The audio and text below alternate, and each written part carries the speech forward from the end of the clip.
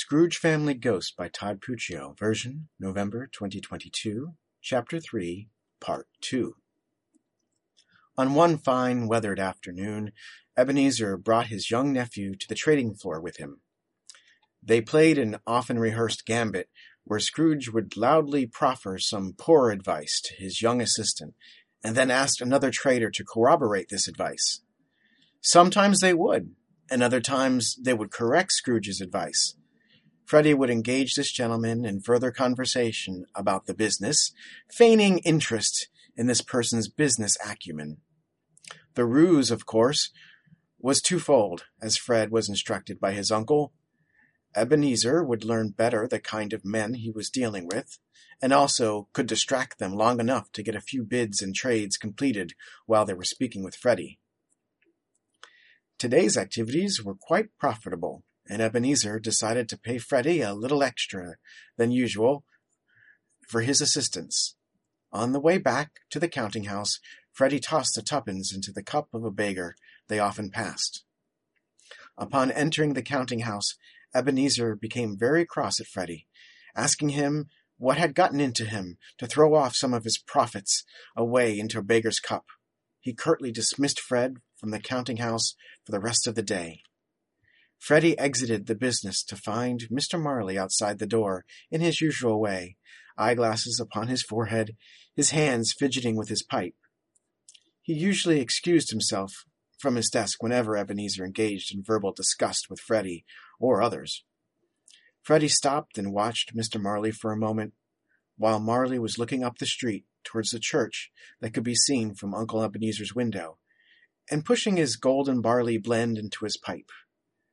Freddy knew the name of that tobacco because he had been dispatched a few times to a local shop as errand boy to fetch a fresh supply for Mr. Marley. Marley must have sensed the boy's eyes upon him because he spoke to him. "Your uncle has turned you out, has he?" Freddy put his hands into his pockets and kicked some dirt. "Yes, sir. He got very cross at me for giving tuppence to a beggar, and just moments before he was slapping my back and praising me for being like a little Scrooge." Marley chuckled. "Of course he did, because you acted like a Scrooge." "Come again, sir?" "I should say you acted like another Scrooge." Marley paused at Fred's confused look and continued in explanation. "Your mother, Fan.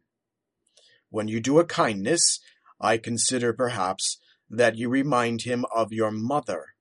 Anything that reminds him of her makes him very cross." Fred considered the comment carefully for a moment. "Yes, sir, I can see what you mean." Fred paused for another moment as he watched Marley take a few puffs from his pipe. "Did you know her?" Fred asked. Jacob looked down at the boy over his pipe. Yes, I met your mother a few times. Your father, the Fezziwigs, that lot must consider me the family usurper, the devil who lured Ebenezer away from them." "Well, sir, it is true that you are not looked upon in a favorable light in their company. They often say that my uncle only takes counsel of two people, himself and Jacob Marley. But I can tell you this, my grandfather once told me that I should pray for you, for both of your sakes, and that my uncle is clear and strong-minded enough to be responsible for his own decisions in life."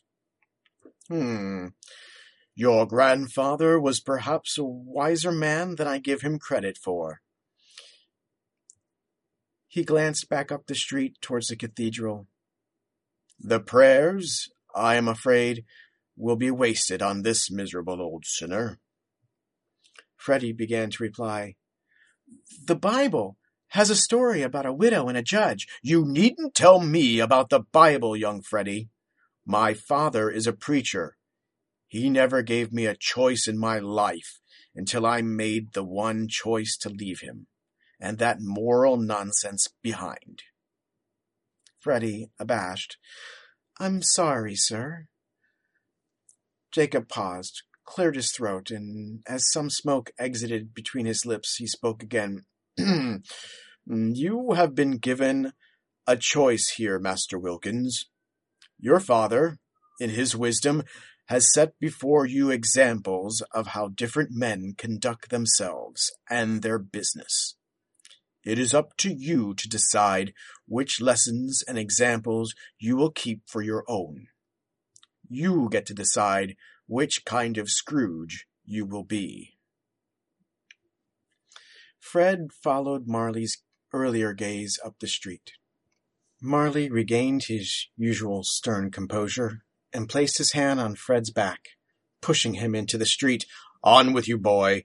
You've been turned out of Scrooge and Marley's counting house for the day. We will see you again at your next appointment. Fred, a bit disheartened, obeyed and walked down the street towards home.